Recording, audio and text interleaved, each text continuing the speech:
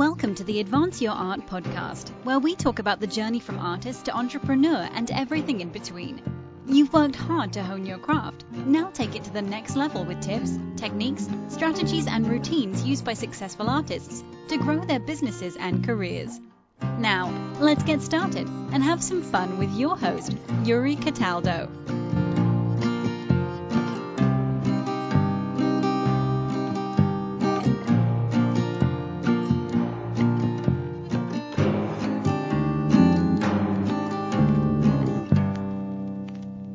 Well, hello, Kelly. Welcome to the show. How are you today? I'm great. How are you? I'm doing wonderful. Thank you so much for joining me. I really appreciate it. So for my audience who is not as familiar with you, what you do and yourself, how do you describe yourself and what you do? It's a good question. Really, I feel like I'm an entrepreneur, right? Because I've started several companies and run them. But most people see me as a marketer. And most people see me as a social media marketer. Okay, excellent. So, so I guess, before we get into what you currently do in your current company, let's start from the beginning a little bit. What originally made you want to study education and human services in college?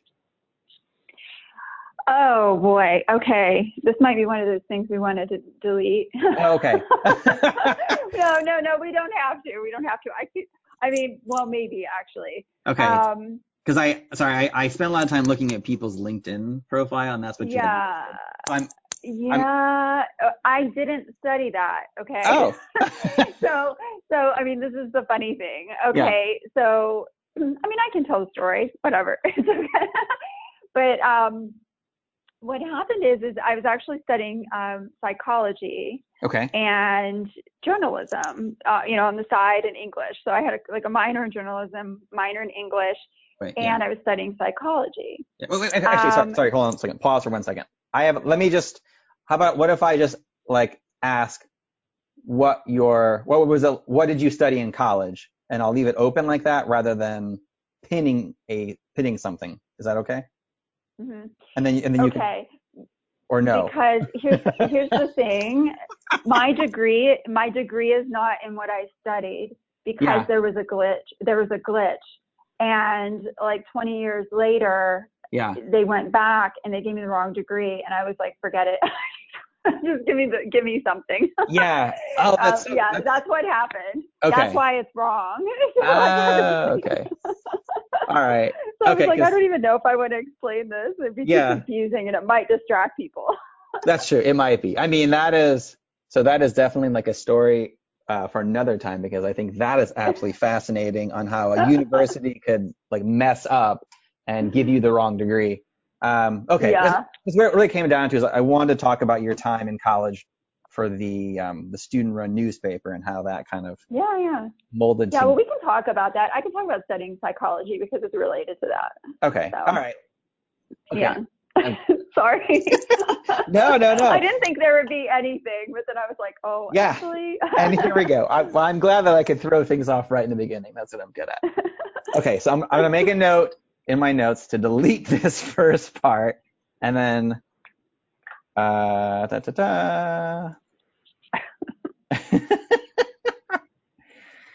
right, college in the beginning. Okay.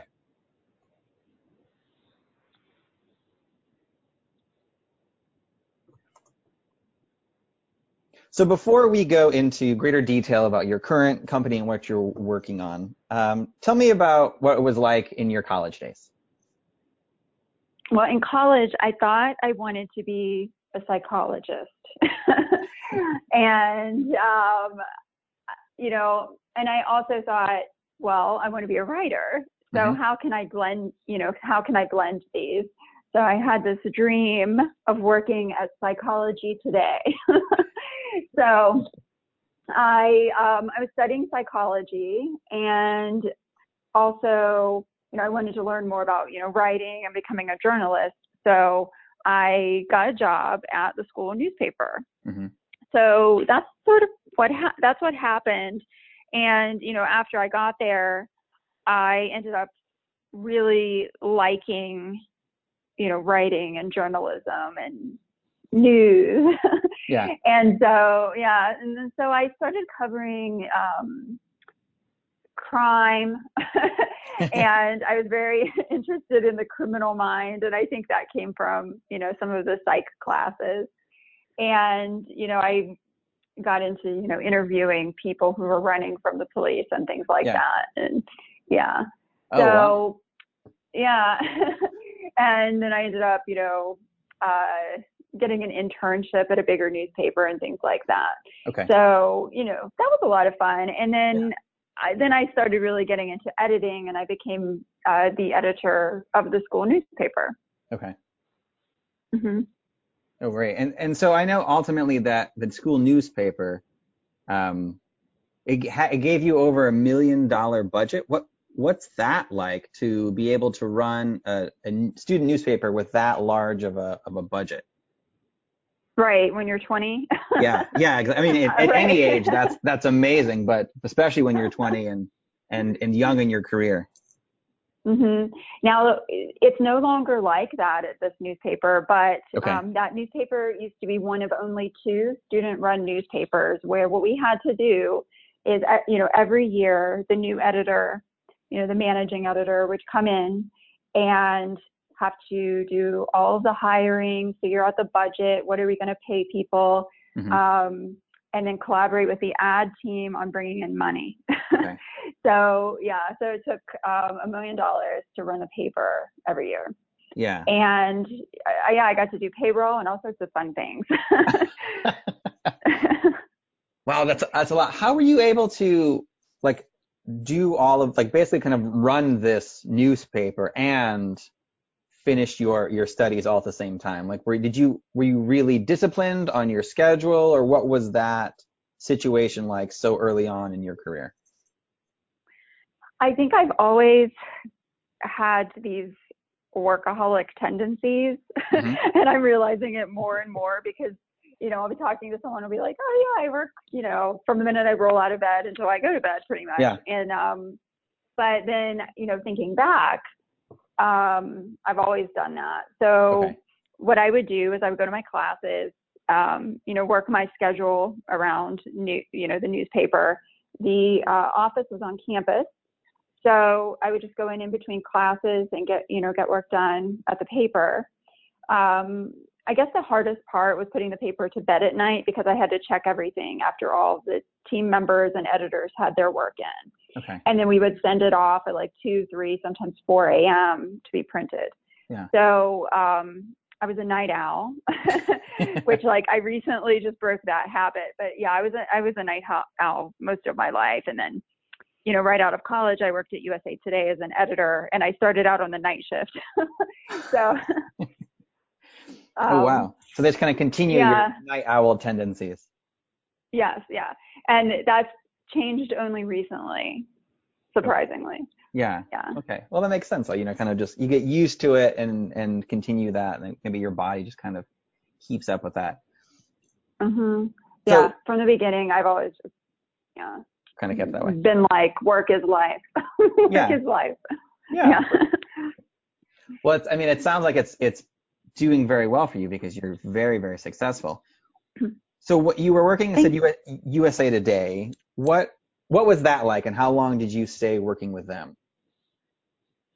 Well, at the time, this was a little while ago. So it was an interesting time because at that time, newspapers were just getting websites and just going online. Yeah, so I started working there to help take it online because my newspaper, we had one of the only news websites. We started ours pretty early. And so that was my job to help build usatoday.com. And back then it was called something else, yeah. Oh, really? So it wasn't even usatoday.com? It was the Information Network. There was a lot of drama because the newspaper people, they didn't like the online people, Mm-hmm. And there was some crossover with my job. I would look at the USA Today front page at night Mm-hmm. too. You know, since I was there at night, I would be a final set of eyes. They had this special incentive where you would get like $50 for every typo or mistake you could find on the front page after it had been through 30 editors. So of course I was like, I'm going to make extra money and I'm going to find these typos. Yeah. So that kind of supplemented my income. Okay. So I did that, you know, on top of doing the digital news, which was a new thing. And, you know, Gannett, which owns, you know, it owns USA Today. I guess you would say it like that. They don't really say it like that, but but Gannett, they have lots of TV stations. Okay. So the way we would get photos of breaking news were, you know, just through screenshots coming in through the live feeds from the TV reporters. Mm-hmm. So I'd work with those TV reporters so we could get some live footage. Okay. Yeah, I mean, there weren't really a lot of, I mean, there were digital cameras, I guess, but not really. So we were doing things in a very old school way, but then again, it was the beginning. So yeah, great. Yeah. And then at what point did you decide to move on to your next adventure? I guess it was after, you know, there was a lot of drama there because the print people still didn't like the digital people. So there was a lot of drama, but I don't know. I liked it. I mean, we were beating, so there was also MSNBC and the New York Times back then. So we were always competing with them for, you know, to beat them on breaking news. But I helped launch some products, some editorial products and things. And then I ended up covering some awful things like Columbine school shooting and the JFK Jr. plane crash and train crashes and all sorts of horrible things. And that's when I decided, oh, hey, maybe I don't want to do this. And that was the time of like the dot-com boom where lots of dot-coms were doing really well. Okay. So I got into PR and I started working with some high-tech companies and doing what I called high-tech PR. Yeah. What was it about PR that made you want to get involved in it, especially as I mean, it's a common journey that I see a lot of journalists do where they start on one side of the table and they go to the other side. But what made you want to go to the other side of the table and work in PR? I think, you know, as a journalist, at that time I've been a journalist for, you know, a handful of years. And I would see all the bad things, all the bad press releases and things coming through and the bad news pitches. Yeah. And I would always think I could do better. So, so that was part of it. I mean, another part of it was just, you know, seeing this boom of tech companies and all this cool stuff happening, incubators for startups. It just started happening. So it was exciting, you know, and it was a way for me to get involved and use what I knew to actually be a part of that. Okay. Oh, great. And then, so with that, at what point did you want to start your own? Because I know you started a company called Glitterazzi. What made you want to start that company and kind of go off on your own and lead your own company? Well, I was doing the consulting, you know, the high-tech PR consulting, and I partnered with someone who was building some websites and things, and I also had been blogging during this time, but nobody knew what that was. Okay. So I became, so I was one of the very first bloggers, which means, you know, and I think that just came from my writing background. So when I left USA Today, I still had, you know, this desire to do something online, and I was blogging, and so, and then I became like a Google influencer, a Gmail influencer.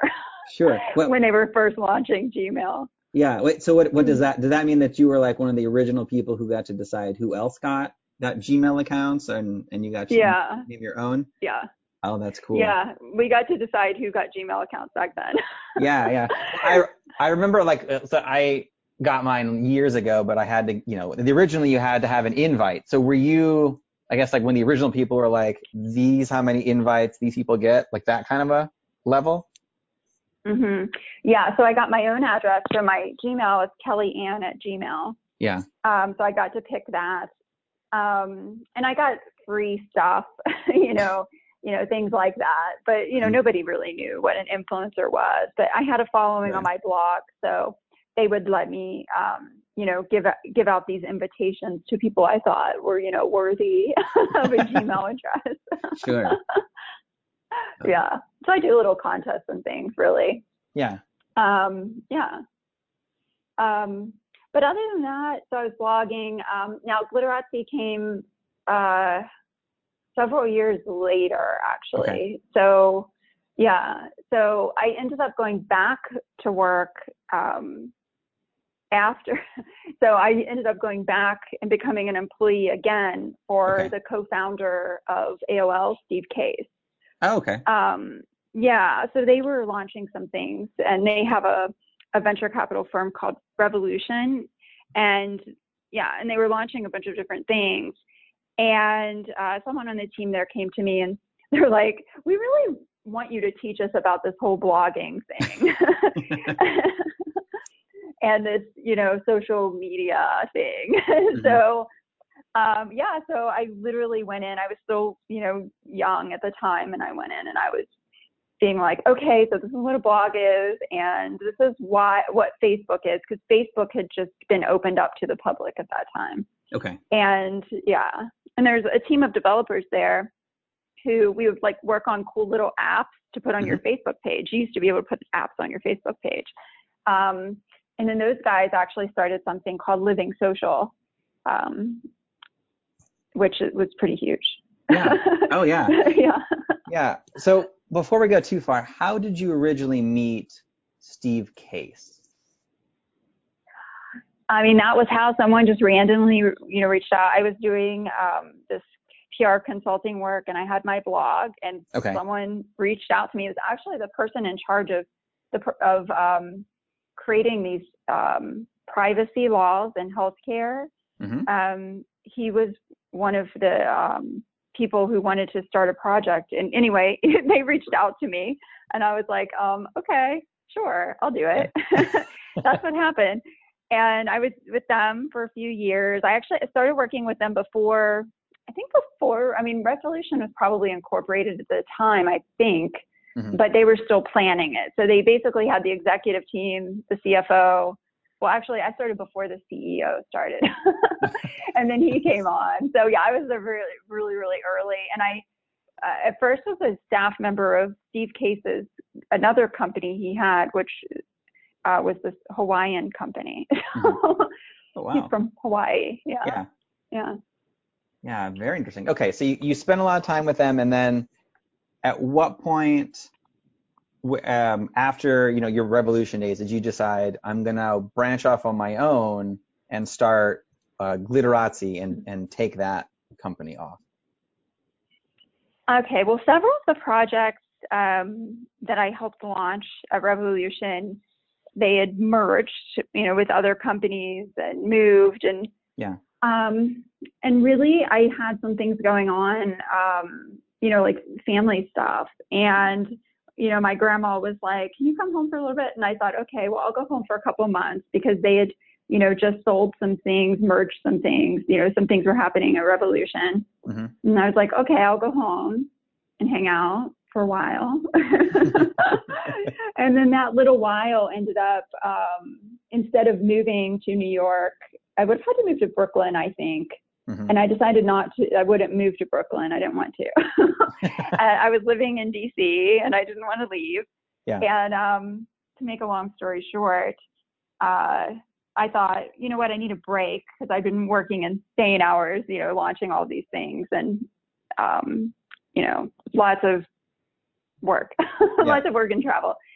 And I thought, well, I'll take a couple months off. The couple months ended up being 10 months. Mm-hmm. But during that 10-month period, I started, I just started writing again and started blogging again. Yeah. And just playing around. And the next thing you knew, I had a bunch of advertisers. So, and I didn't even ask for them, but they were coming to me and asking me if they could, get exposure on my site. Yeah. And by that time, what year was it? I don't even know what year it was, but then something else happened, and I had some people approach me, and they also liked what I was doing, and they were like, "Hey, we want to give you some money to like help grow this." And I was like, "What are you talking about? What do you mean?" And then so I got several rounds of funding, to grow that. We were working on that for a while. Yeah. Yeah. So it sounds like so far that your ability to write clearly, the fact that you were blogging very early on and potentially created some of the first blogs, has helped a lot in your evolutionary journey. Especially, you're also very active on other social medias. How have you been able to, like I say, look at, let's say, an upcoming trend and take advantage of that? Like the idea of blogging, you were as being one of the first ones, like what made you at the beginning be like, yeah, I think this may be a thing. I want to keep doing this. And how do you look at like potential trends now of like, I'm going to get involved in this because this could be the next, blogging type of platform? Yeah. So when I look at things, I don't look at them like that. I know a lot of people look at trends and they try to decide what should I do next. Yeah. And I've never done that. Before I even, did anything with Blogger and Google, I just had a plain web page and I was posting as if the world cared. But the way it started is I just started posting daily updates, just kind of like you would send out a newsletter. Yeah. And every day I would change it. And it was just plain HTML that, I coded just a page. But people started going there to see what I was doing. And so I wasn't using blogging software or anything. So then when Google acquired Blogger, that's when that happened. And they asked me to come and blog on their platform. But really, I was just throwing it up there. And then there were a lot of people from message boards and things who would, come and check it out. And I had a pretty big following of like people on message boards who like to look at that page and look at my update and then trash me, in the message board comments and say all kinds of awful things. Yeah. So really I didn't look at it as something, I wasn't trying to see, what will people do in the future? I just did it because I wanted to do it. And so now even like before I do something, I don't think about what are other people going to do. I just think about like, what do I want to do? And, what do I think is cool? Yeah. So, so if an app or something looks cool and everybody hates it, I mean, I'll still use it if I think it's cool. Okay. Well, good. Well, it sounds like you've got very good instincts for this type of thing, which is great. I mean, really, I think it all goes back to writing, and just, like I started a little newspaper when I was 7 years old. So, I mean, it was, it's basically a newsletter, but really social media is like mini blogging, that's the way I look at it. It's like just putting your messages up there. Okay. Out there for the world. Yeah. Yeah. So tell me about your current company, Volt Lab. What made you want to start this company, and what has it been like running this now as a social media marketing expert? Well, my the Clitorati blog, it had about 3 million readers, and it was focused on pop politics. I called it pop politics because we would look at the pop culture-y side of politics. So the rule was, okay, if we interviewed Trump, a bad example, but like if we interviewed Trump, it wouldn't be about politics. Right. Although I did, interview him about stuff, or it would be, if we talk to McCain, it wouldn't be about politics. It would be about who's your best friend, or what kind of music do you listen to? Yeah. When we went to so anytime we went to the White House, it wasn't any, not for hard news or anything, but we would interview Obama's dog, so it would, and then when we interviewed celebrities, it couldn't be this story. My rule was it can't be about the new song. Maybe we can mention the song at the end, but it has to be about like, what are your causes? So we flipped it and we would show the fun human side of politics, and then we would show the serious cause side of celebrity. So Very interesting. What happened? It was fun, yeah. Yeah. And I just didn't think celebrities were getting enough exposure, with their causes. And I didn't think politicians, everybody concentrates on policies and everything, but we don't really know who they are. So I wanted to flip it. Yeah. And yeah. And then what happened is a lot of we started doing campaigns around different things, for the celebrities and with these, different nonprofits and things. So it was sort of I guess you could say a natural transition, because I just started working on social good campaigns with celebrity ambassadors and things like that. Okay. As a consultant. Yeah. Oh, good. And then, so I guess with your initial campaigns, was it the issues that you were most interested in that kind of attracted you to that brand, and then their subsequent celebrity, or how did you decide which initial campaigns to work with? I think anything cool. I mean, I don't think there are many causes I wouldn't want to help. Sure. We've done a lot of causes with, conservation, with, Edward Norton. I worked on something with Edward Norton and Julia Roberts and Kevin Spacey and a whole bunch of people, Ian Somerhalder, because they are, all into conservation, which I'm pretty much into every cause, Yeah. Nutrition, malnutrition, anything that helps people and helps the world. Yeah. Great. When you're as this founder and CEO, what are you most focused on in your company now, and where your company is headed to in the future? Well, right now that we have a process and things are flowing and working now I'm really looking at building and growing. And since our team is remote, I think, that's really interesting too, because we have people working for us who, they're talented, but maybe there aren't opportunities where they are, or maybe they're in an interesting situation. So maybe they're a mom. So my assistant is a mom and has 3 kids. So she works while they're at school. And, so that's, I think, an interesting situation, and it's cool because she can work when they're at school.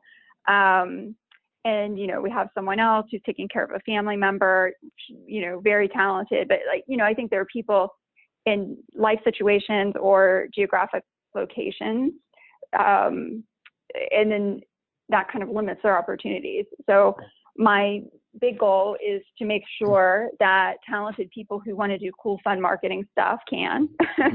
And, so we've been building this foundation for that so that we can, help our clients and help these causes, but then also, create a cool working atmosphere, I guess you would say. Yeah. Cool.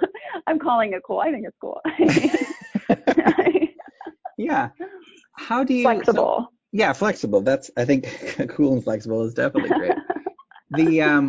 So it's because your team is remote, how do you allow them to have their own, schedules according to their needs, but still keep a cohesive unit and keep people on the same page about your goals and focuses, with them being in different places and different even time zones?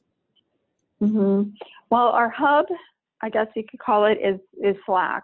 So, we're always there. We have channels for different clients. We're always chatting. We work in there. We work in Google Docs. We use everything, Skype, everything. Anything you can think of, we use it. Google Hangouts. But really, I set it up in a way so that there are checks and balances with the team members. Yeah. So that, they're working together. And I've been trying, as we grow, to remove myself more and more, even though I'm still in there. I see everything that's happening. Yeah. But in the beginning it was just me, party of one. Right.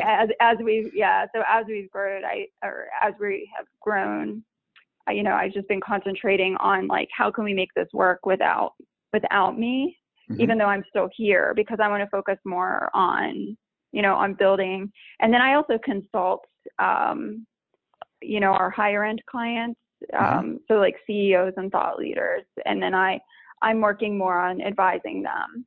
Yeah. And then for the accounts where we're doing the content and video content and everything else, that's the rest of the team. And then we found ways, to make that work. And so everyone's in touch and everyone knows what's going on.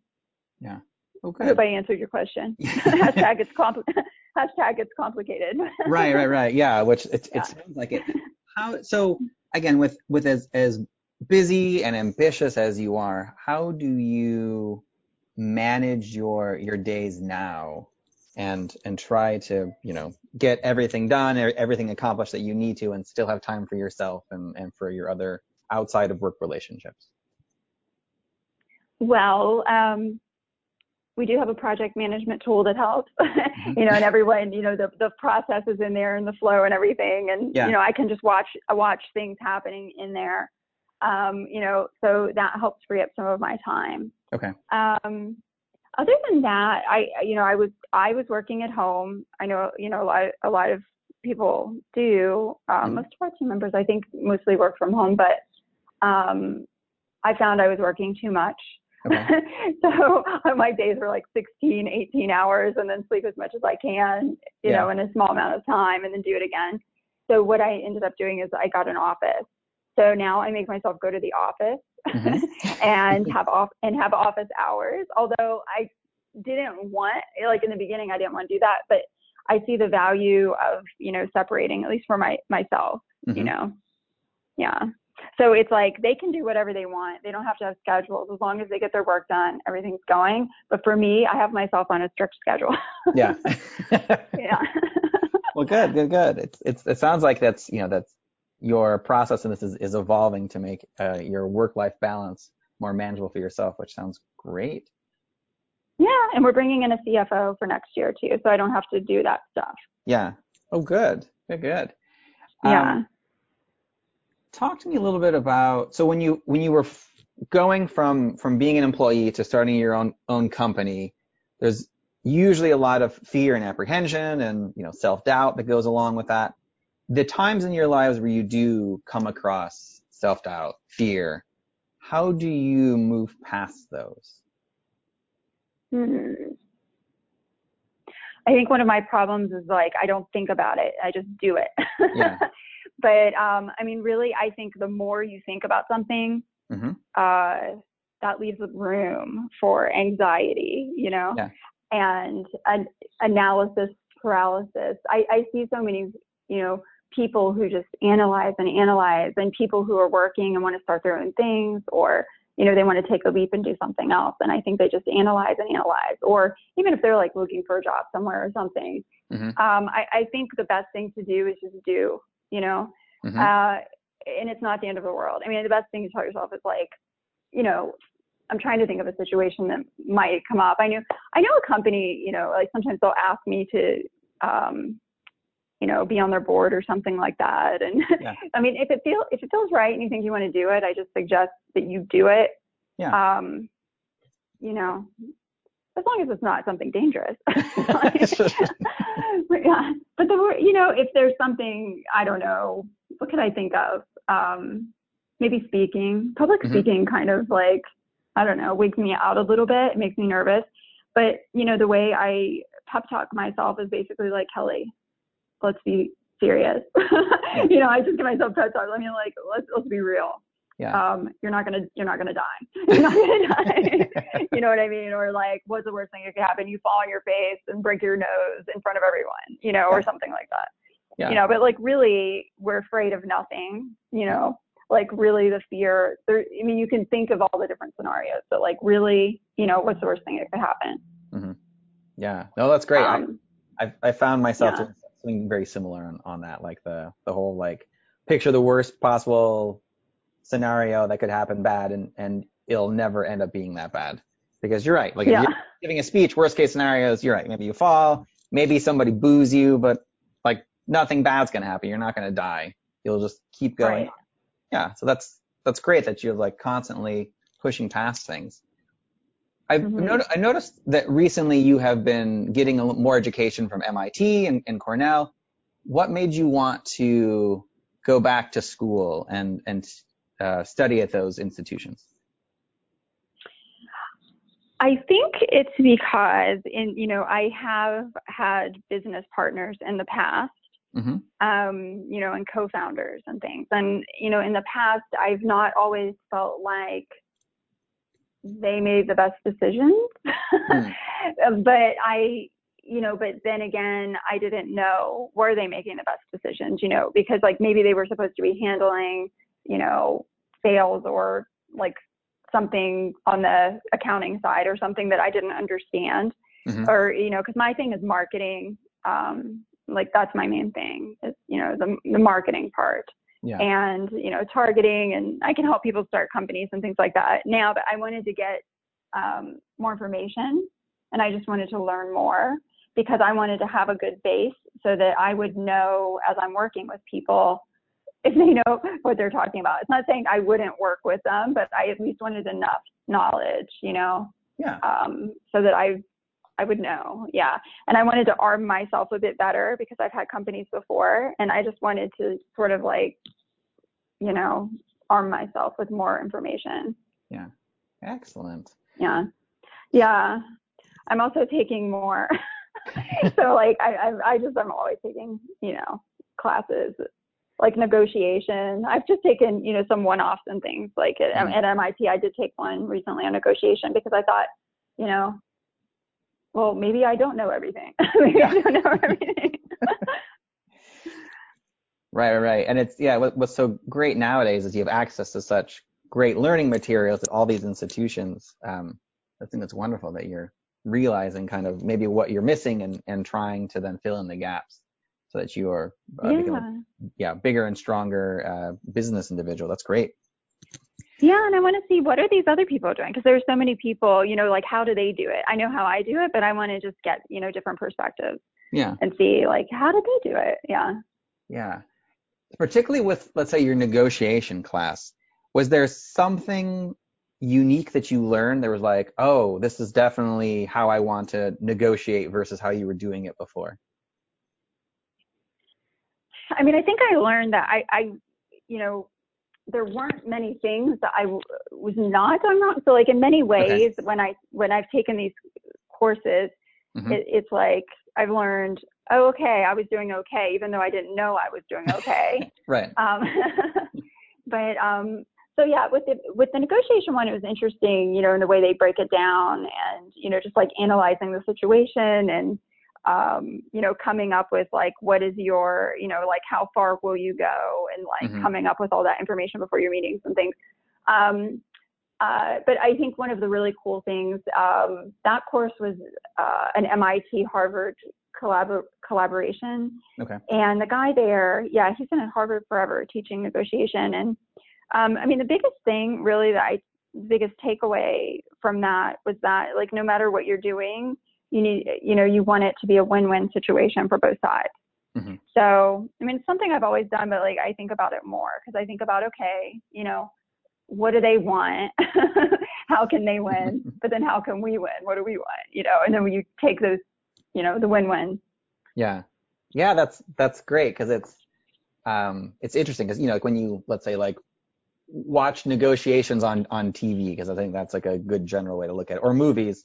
It's very much like, I'm going to crush this person and I'm going to, get everything I can out of this and win. But the fact that you're describing, mm-hmm, like in the real life scenario is like, how can we both benefit from this? I think is a very great way to, approach a lot of things in life. Like how can everybody benefit from what we're doing rather than just like crushing someone else? Yeah, I think it works best. Yeah. I think it works best when everyone's happy. Yeah. Yeah, exactly. So given everything that you've done and experienced over the years, what would you say has been the best advice that you've ever received? I would say the best advice I have received was from someone who invested in one of my companies before. Mm-hmm. And I was all upset because someone was stealing my ideas at another company, and I was upset and I was like, how can we let them do this? And basically he's just like, keep moving, and don't let things distract you. Mm-hmm. So like there are lots of things that can distract you every day. And then there are things that are even bigger when someone's like literally stealing your idea. Mm-hmm. But I mean, the best advice is like, just keep going and keep focused and keep your eye on the goal. Yeah. Wonderful. Wonderful. Again, so Kelly, thank you so much for taking the time to chat with me this afternoon. I really appreciate it. If the listeners if your listeners would like to read your writing, see what you're working on, follow you on Twitter or any of that, where's the best place they can go to kind of do all that? I think Twitter. Yeah. It's one of my favorites. Twitter, LinkedIn. I'm pretty much everywhere. And, if you just look for my name, you'll find me. Okay. But it's CAC everywhere. Excellent. That's my name. Right. That just sounded really funny. But yeah, so I will. I'll make sure I put the links in the show notes. But you're at ITSKAC for the people listening. But I will also put links in the show notes so people can click right through and then follow you on LinkedIn and Twitter and all of that. So again, Thank you so much for taking the time to chat with me. I really appreciate it. Alrighty, thank you. Thank you for listening to another episode of the Advance Your Art podcast. If you like this episode, please go into iTunes and give us a 5-star rating. And while you're there, hit the subscribe button so that every single time I release a new episode, it will go directly to you without even thinking about it. If you're interested in hearing older episodes, please go to advanceyourart.com where you can find the catalog of everything I've done so far, as well as contact information and projects I'm working on. Thank you again, and have a great day.